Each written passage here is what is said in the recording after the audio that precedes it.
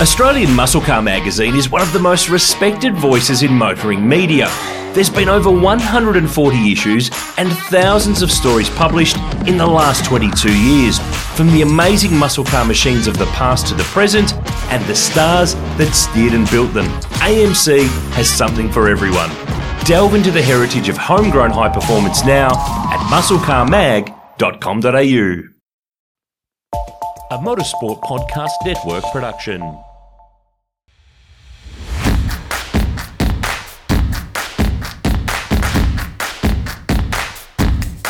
Hello and welcome to the Castrol Motorsport News Podcast. I'm your host, Andrew Van Leeuwen, and here's what's making news this week. Walkinshaw Andretti United has axed its plans to field a wildcard entry for the Supercars endurance races this year. As a knock-on effect of that decision, Warren Luff has been loaned out to Team 18 for Sandown and Bathurst, where he will be reunited with Scott Pye. In other Enduro news, Jamie Whincup has locked in a 22nd Bathurst 1000 start after confirming that he will team up with Brock Feeney in the number 88 Red Bull Camaro. The schedule for the upcoming Tasmania Super Sprint has been unveiled, with Supercars only running on Saturday and Sunday. The three-part qualifying has been tweaked, with Q3 now down from 15 minutes to 10. Young Kiwi Brock Gilchrist has been handed a Supercars test with Triple Eight after winning the Toyota 86 title across the ditch last weekend. He will sample a Gen 3 Camaro at Queensland Raceway in July. The Bathurst 12 Hour is headed for a name change, with the 10-year naming rights deal with Liqui Moly coming to an end. Supercars is already working on a replacement title backer. And the second round of the SpeedSeries will take place at Phillip Island this weekend after what feels like an eternity since Race at Tasmania.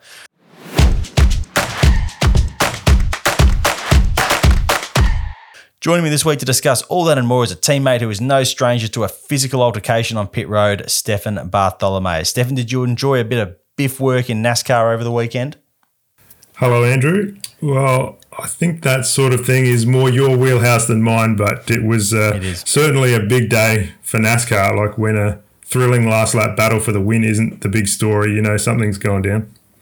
It's just such a different approach to probably most sports, where it's like, you know, the official NASCAR channel's firing out from every angle. Every time a new angle emerged of Noah Gragson and Ross Chastain getting into it, bang, there it was on the official channels. Like, it's definitely, you know, we talk about like F1 having driver intros, and the driver's like, this is heading down the entertainment path a bit too much. And meanwhile, NASCAR is just throwing this stuff out there, going, have a look at this. How good, as if you're going to miss this.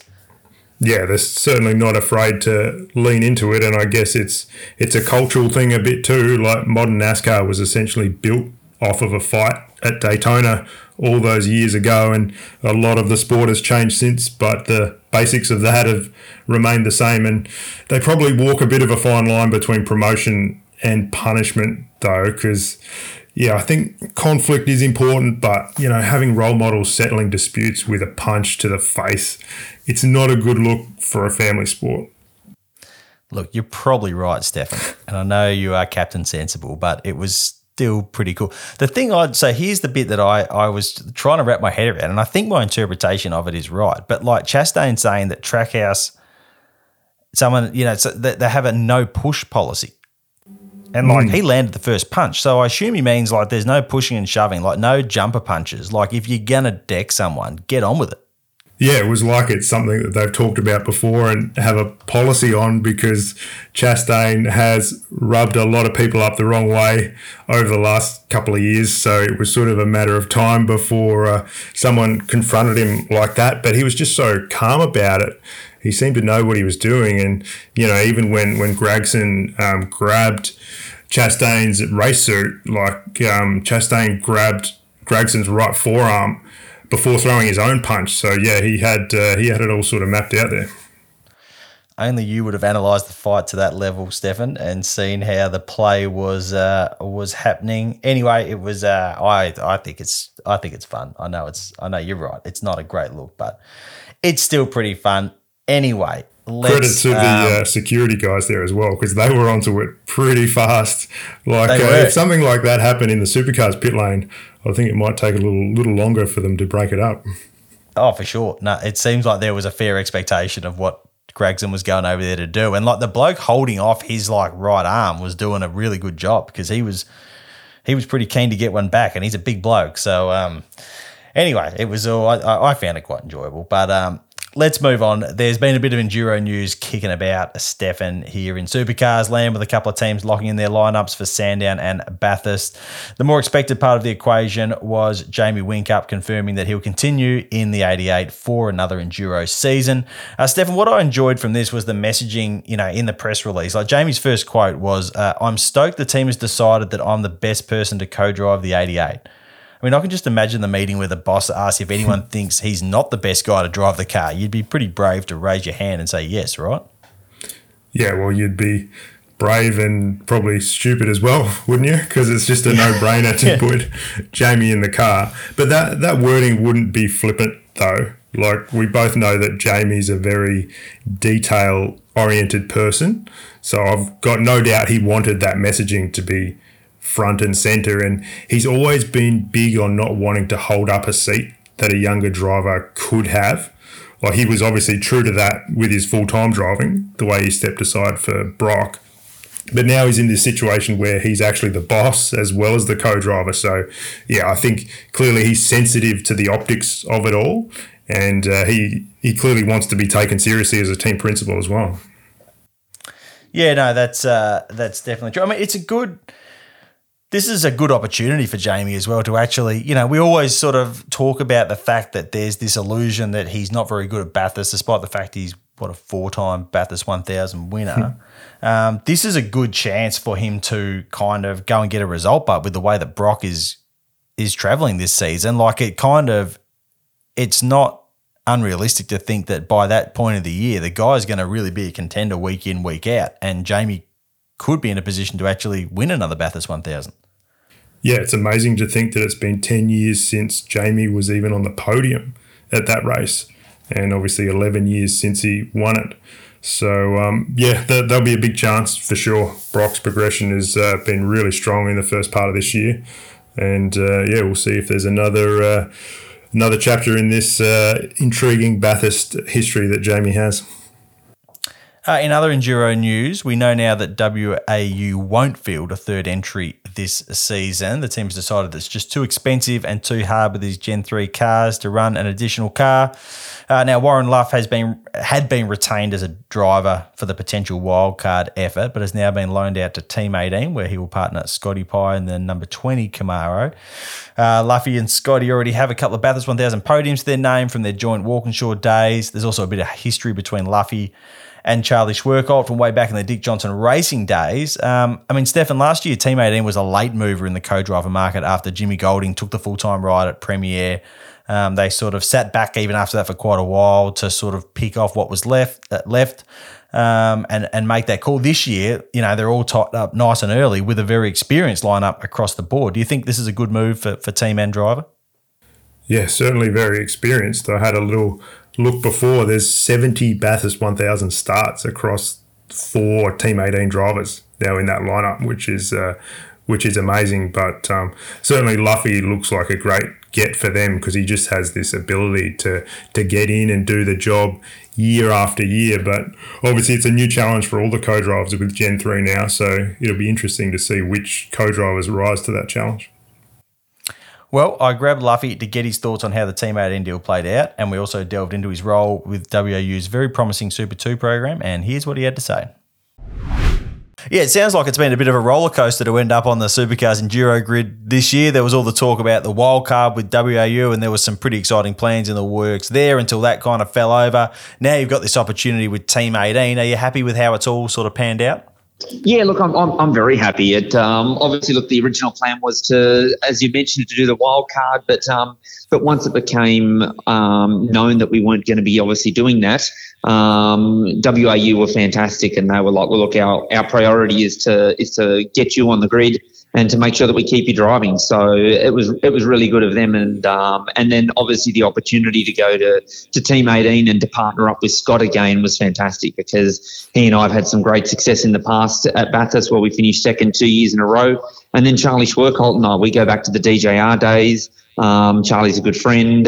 So there's a lot of synergy there to be able to partner up with both of those guys, and obviously for me as well to be able to get another Bathurst start under my belt. Obviously being the first year of Gen 3, I'm excited to see what this Gen 3 is going to be like come Enduro time, as I'm sure everybody is.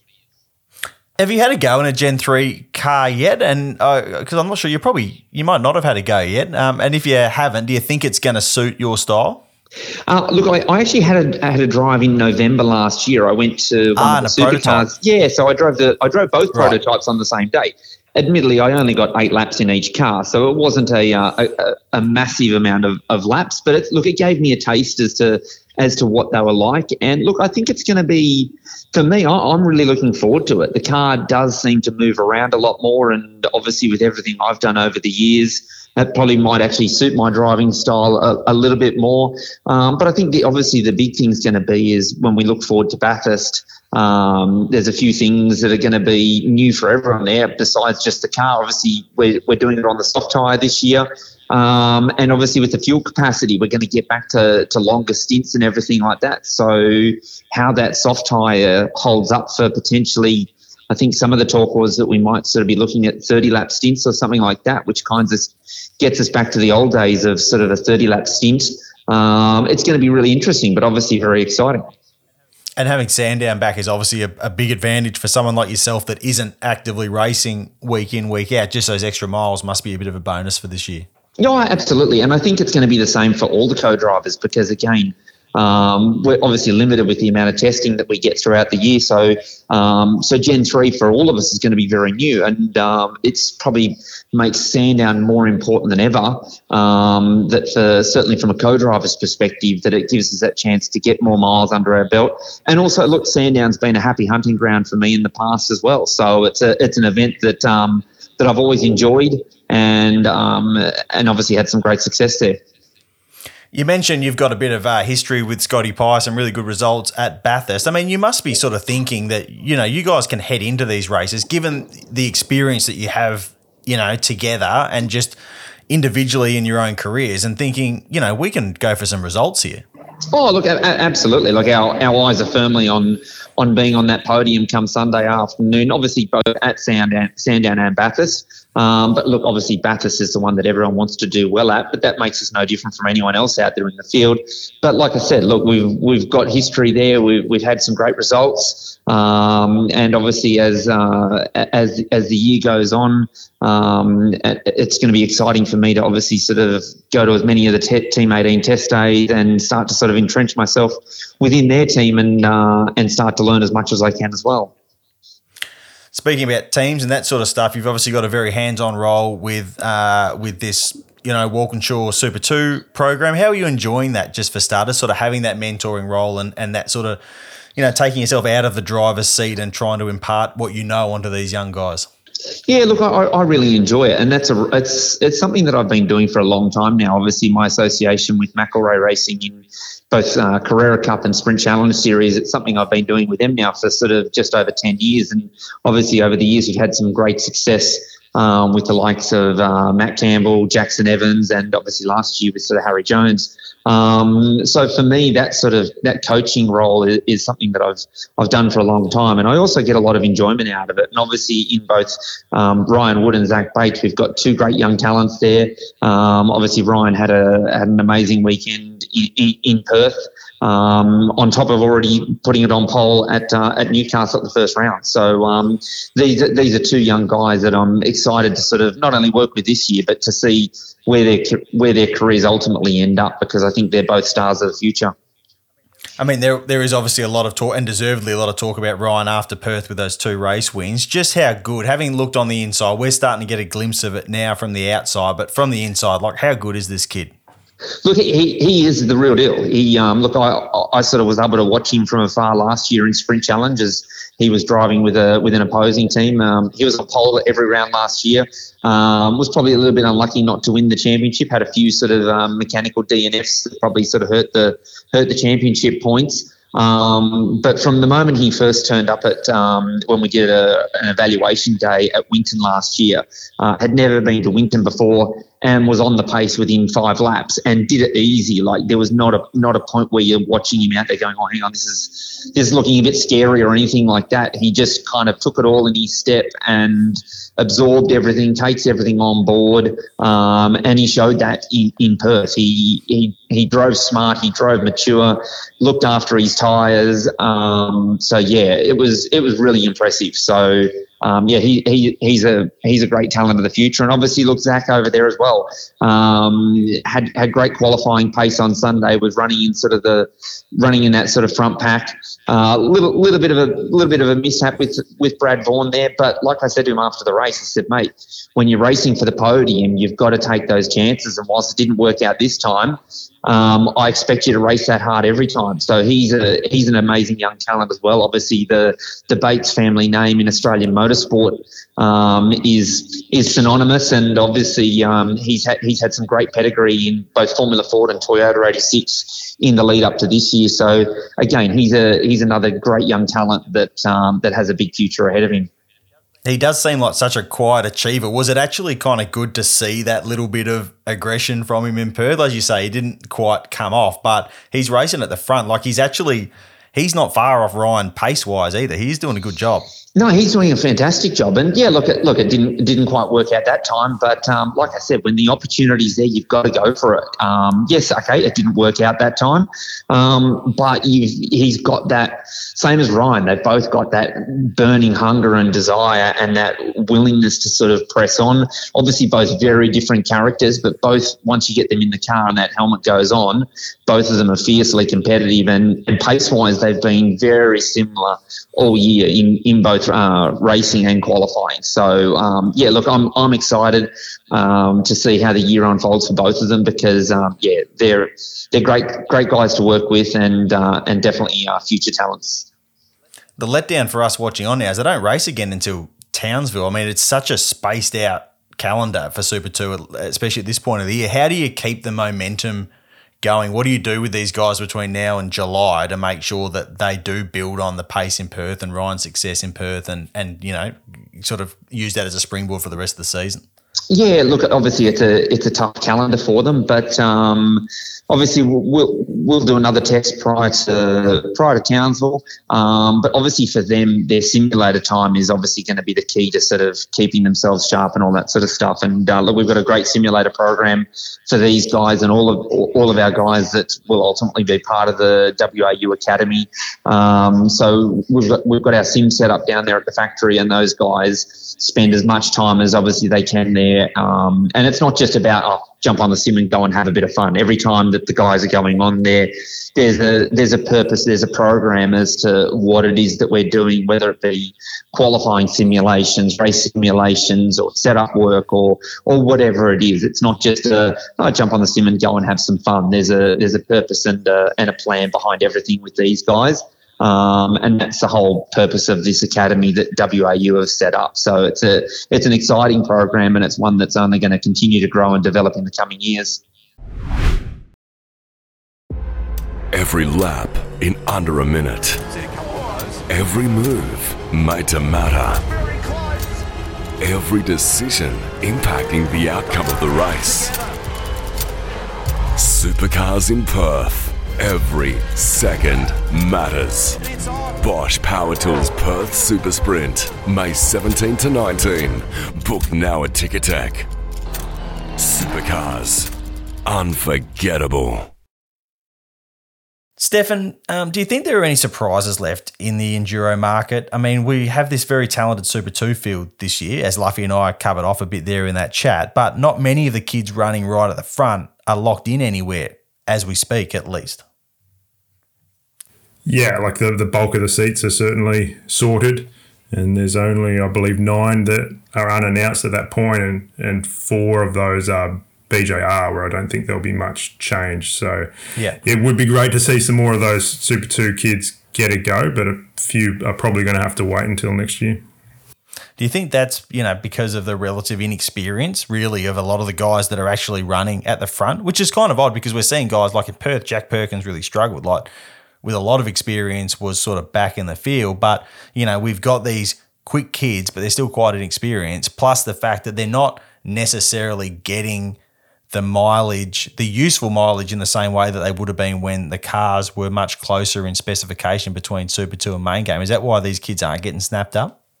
Yeah, it's hard to say. I mean, the Super 2 field does tend to go in cycles in terms of if the young blokes are sort of spending 2 or 3 years in it before ideally moving up, then sometimes you do get this bit of a reset where there's more first-year sort of drivers in it this year. But, there's a few factors in all of it, obviously, and some of these seats that are left no doubt require a bit of budget too, so that's can be a part of it.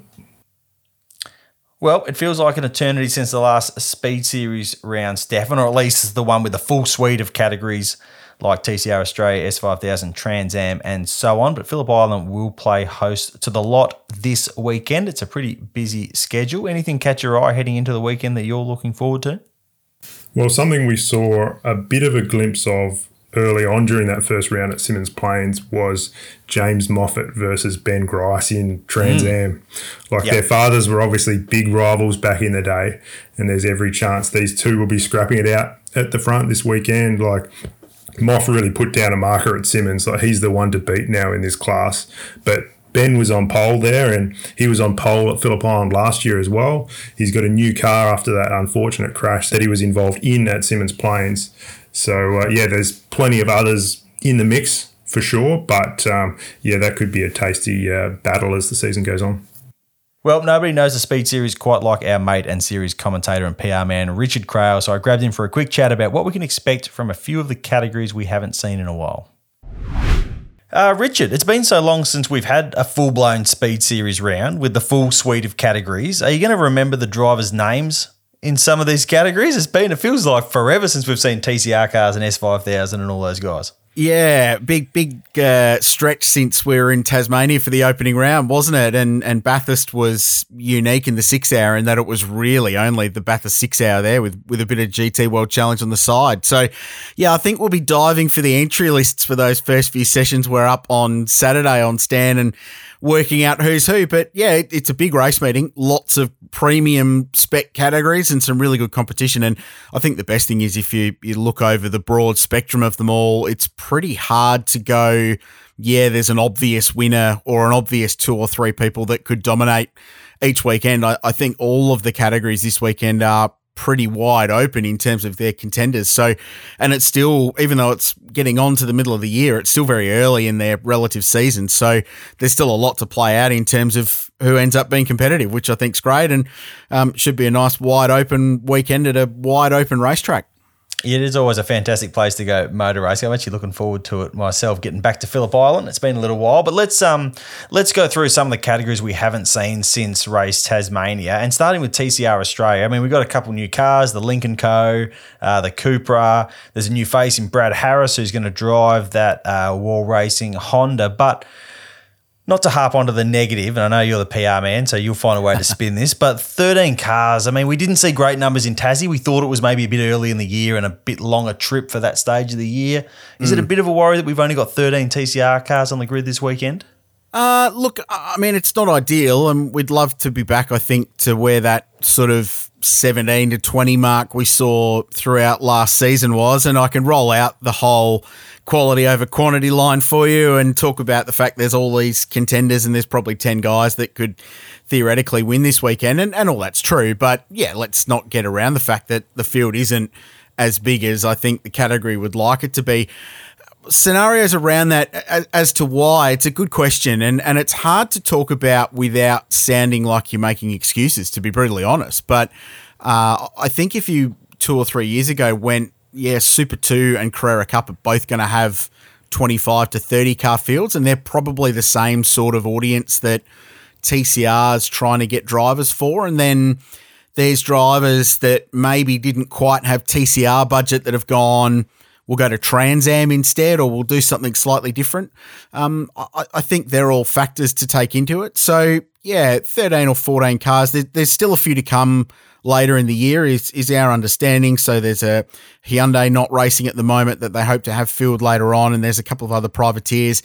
Ian McDougall's missing this weekend because his wife's having a kid. So the privateer in that Audi sitting on the sidelines, and a couple of others. So, look, is it ideal? No, it's not. But I think also globally, they had 22 cars at Portimao for the World Tour round and TCR Europe, which isn't exactly flush numbers for the premium European series. So I wonder if it's just a sort of downward ebb at the moment for TCR globally and people just struggling for numbers around the world at the moment and maybe people waiting to see what this World Tour thing does as well. I don't think there's a lot of clarity over what that's going to offer as the premium international product until we actually get through a season.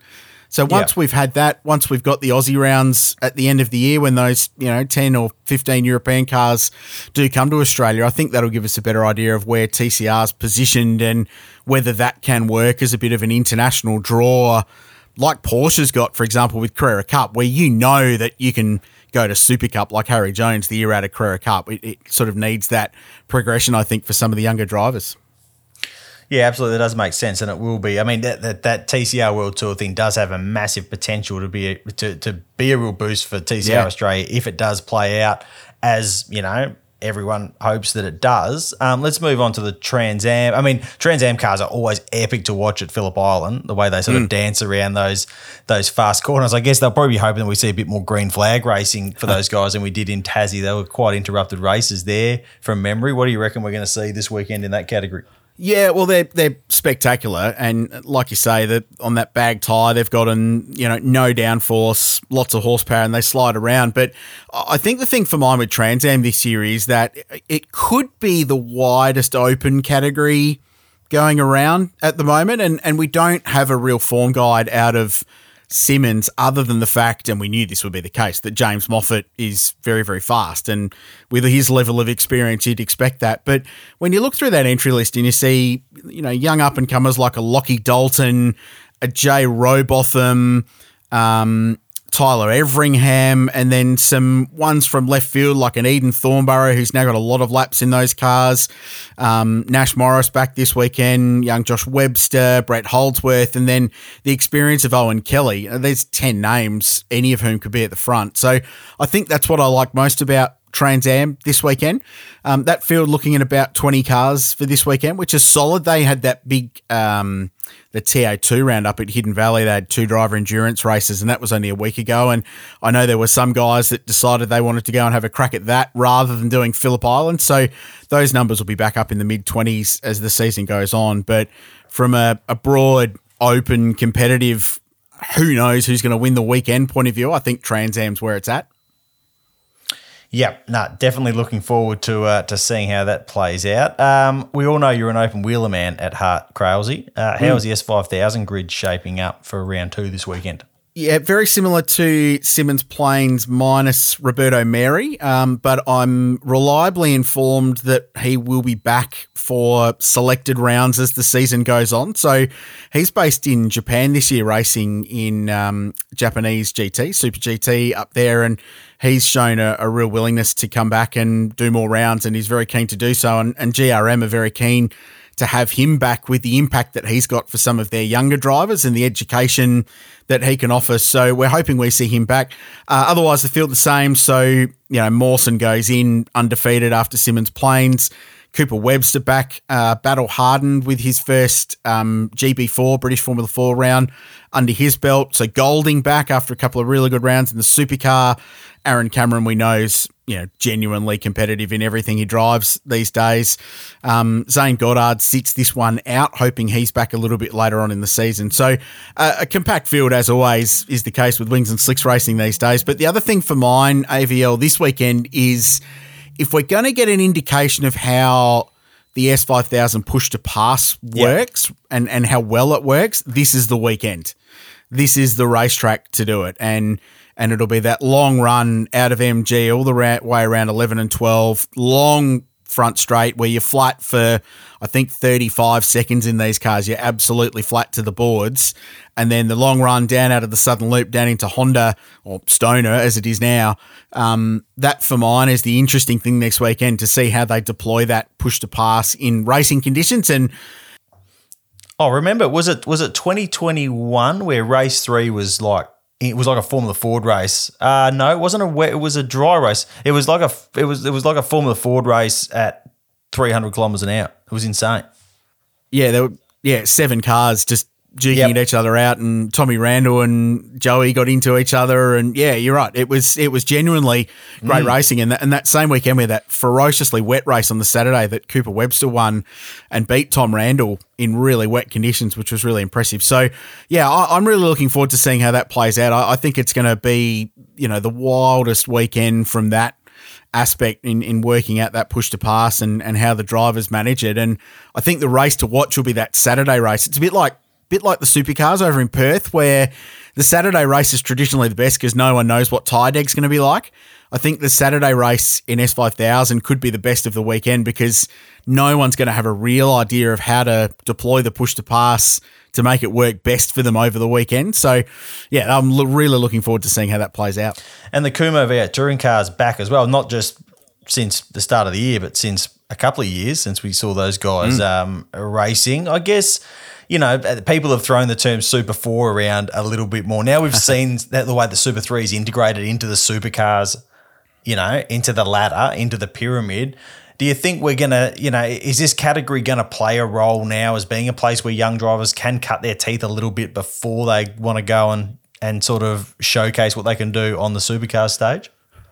Yeah, I think it will. I think it has to be relatively careful as well because that privateer group of, your Jim Policinas, your Ray Hislops, people like that probably became a little bit disenfranchised isn't the right word, but, they'd run within Super 3, within Super 2, and you'd be 27th or 28th and you'd be gobbled up by whatever on earth it is that goes on at the front of Super 2 races every year when they come around to lap you. So I don't think they got a massive amount of enjoyment. So I think V8 Touring Car is going to be a build over the year. They'll start with 12 cars this weekend. By Winton, they're talking 16 to 18, and then by the time they get to Queensland Raceway, I think those privateer guys will come out of the woodwork as well. But it won't be at the expense of having some genuinely competitive pedalers at the front of the field. So Jude Bargwanna has hooked up with Anderson Motorsport, which is great, in the same car that Brad Vaughan drove to the Super 3 title in that dramatic finale at Adelaide last year. So that's a really exciting little prospect. The other one I'm really looking forward to seeing is Jamie Tilley, who's in an ex-Craig Lowndes 888 Commodore. Jamie's a young guy, but doesn't have any of that junior category background, but he's raced Stevie J, JB, Cam McConville and those likes in Touring Car Masters, and on occasion has beaten them. So he's a genuinely talented guy, younger bloke who's never had the opportunity to strut his stuff in a category where, young kids tend to get discovered to try and progress their career. So people like that are still coming into V8 touring cars to cut their teeth in what will now be the entry level to supercar racing. But I think that privateer battle and returning that focus back to the car histories and the retro liveries and some of the cool metal that comes out to run, I think will be priority for the V8 touring cars this year. Stefan, we spoke about grid sizes for a few of these categories before Race Tasmania way back in February, and it was feasible to argue that an expensive trip to Tassie so early in the year was why the numbers were down. But 13 cars for TCR Australia this weekend. That's not great. Yeah, it's not good, and it's going to look very thin, spread around 4.5 kilometres of Phillip Island. 13 cars at Simmons isn't quite so bad, but this isn't good. And unfortunately, I think it's just a reflection of where the category is in terms of cost versus value to the competitor. These cars aren't cheap to run, and there's a few here in Australia that aren't out there, and some that have come to Australia and then been sold back overseas because people don't have the budget to run them. So yeah, that's not good. Probably the one saving grace that they can sort of hang their hat on at the moment is a couple of new brands coming in. So to have the Lincoln Co and the Cupra, to have 6 brands there in only 13 cars is kind of the good point. But yeah, certainly that grid size is a worry.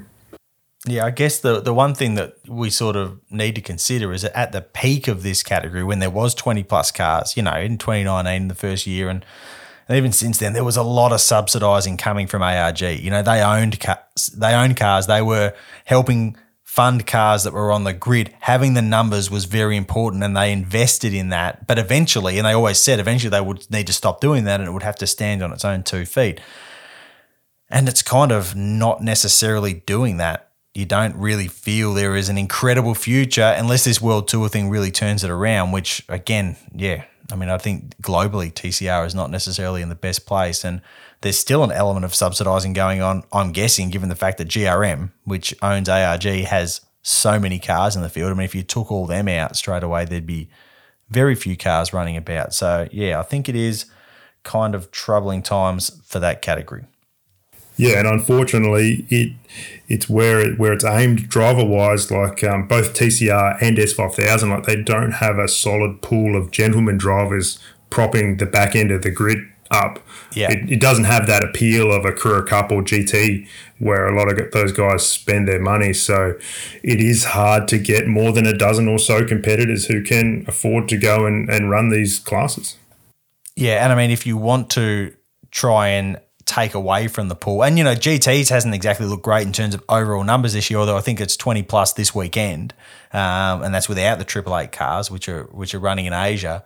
But they've actually got some numbers back for this weekend as well. But, you know, you just need to – it just comes back to price point. Like if TCR was super affordable, then guys that are going to look to those categories will go, okay, well, maybe this is the better option because it's just going to cost me so much less money. But when it's costing like GT spec money anyway, just very difficult sell.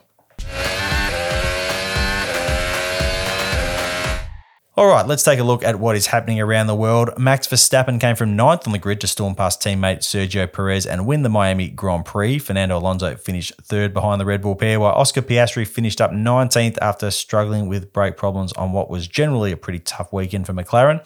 Alvaro Bautista clean swept the Barcelona round of the World Superbike Championship. Remy Gardner finished the weekend with a best result of 11th in the first race, and Denny Hamlin won that spectacular NASCAR Cup Series race in Kansas after a thrilling battle with Kyle Larson that led to Larson being wrecked on the final lap. All right, Castrol mailbag time. Mark Wecker asks, why are some Mustangs running a factory-style dash but others just a flat fabricated sheet? Is this an open option for the teams or still a part supply problem?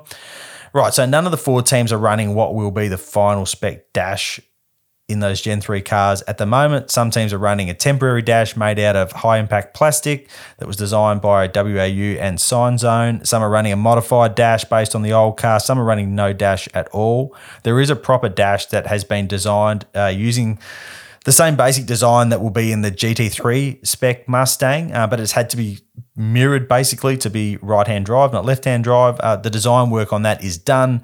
It was meant to be finished in the Cars for Perth, but there are some production issues. Plus, I think Ford has kind of had some bigger fish to fry, and a non-performance item like the dash has kind of slipped down the priority list a little bit, but real dashes specifically designed for those cars that will be part of the control makeup of the car are coming at some point this season. Okay, let's hand out some Castrol Stars of the Week. Stefan, who gets your Castrol Star this week? Well, my Star of the Week is going to Sir Jackie Stewart for his efforts to help Martin Brundle get an interview with Roger Federer on the grid at the Miami Grand Prix.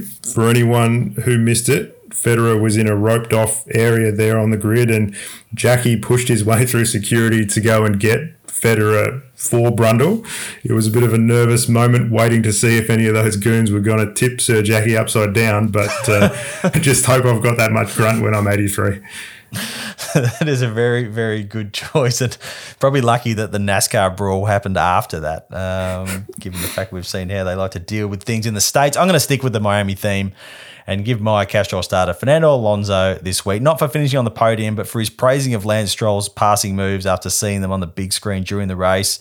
It was a remarkable flex in a number of ways, mostly in that he seems to be playing this masterful political game of basically integrating himself into the Stroll family.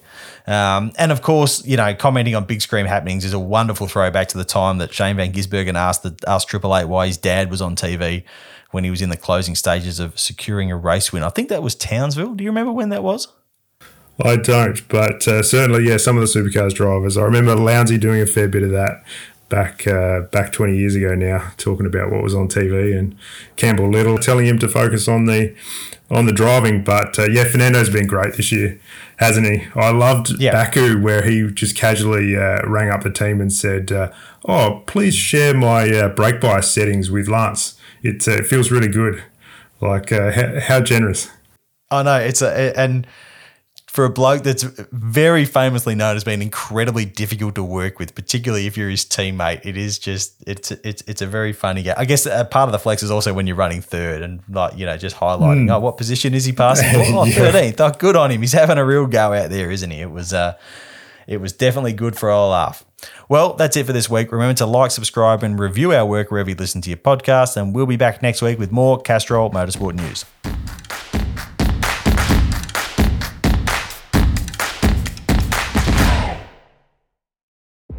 Every lap in under a minute means every second matters. Bosch Power Tools Perth Super Sprint, May 17 to 19. Book now at Ticketek. Supercars, unforgettable. Hey, it's Chaz Mostert here, and yes, I'm inside your speaker. I'm in here because I have a special message for you from Clayton in Melbourne. If you're a club, state or national racer on the circuit or on the dirt in Speedway or rallying, you can now tap into the know-how of Walkinshaw Racing Services, and you don't need a supercar to get in the door. The same expertise that's won multiple Bathurst 1000s and V8 Supercar Championships is now available for you to call upon. From bonnet to bumper, WRS can help you with engines, design, paint, machining, fabrication, and so much more for all sorts of makes, models, and categories. Have a chat with Walkinshaw Racing Services and tell them what matters to you.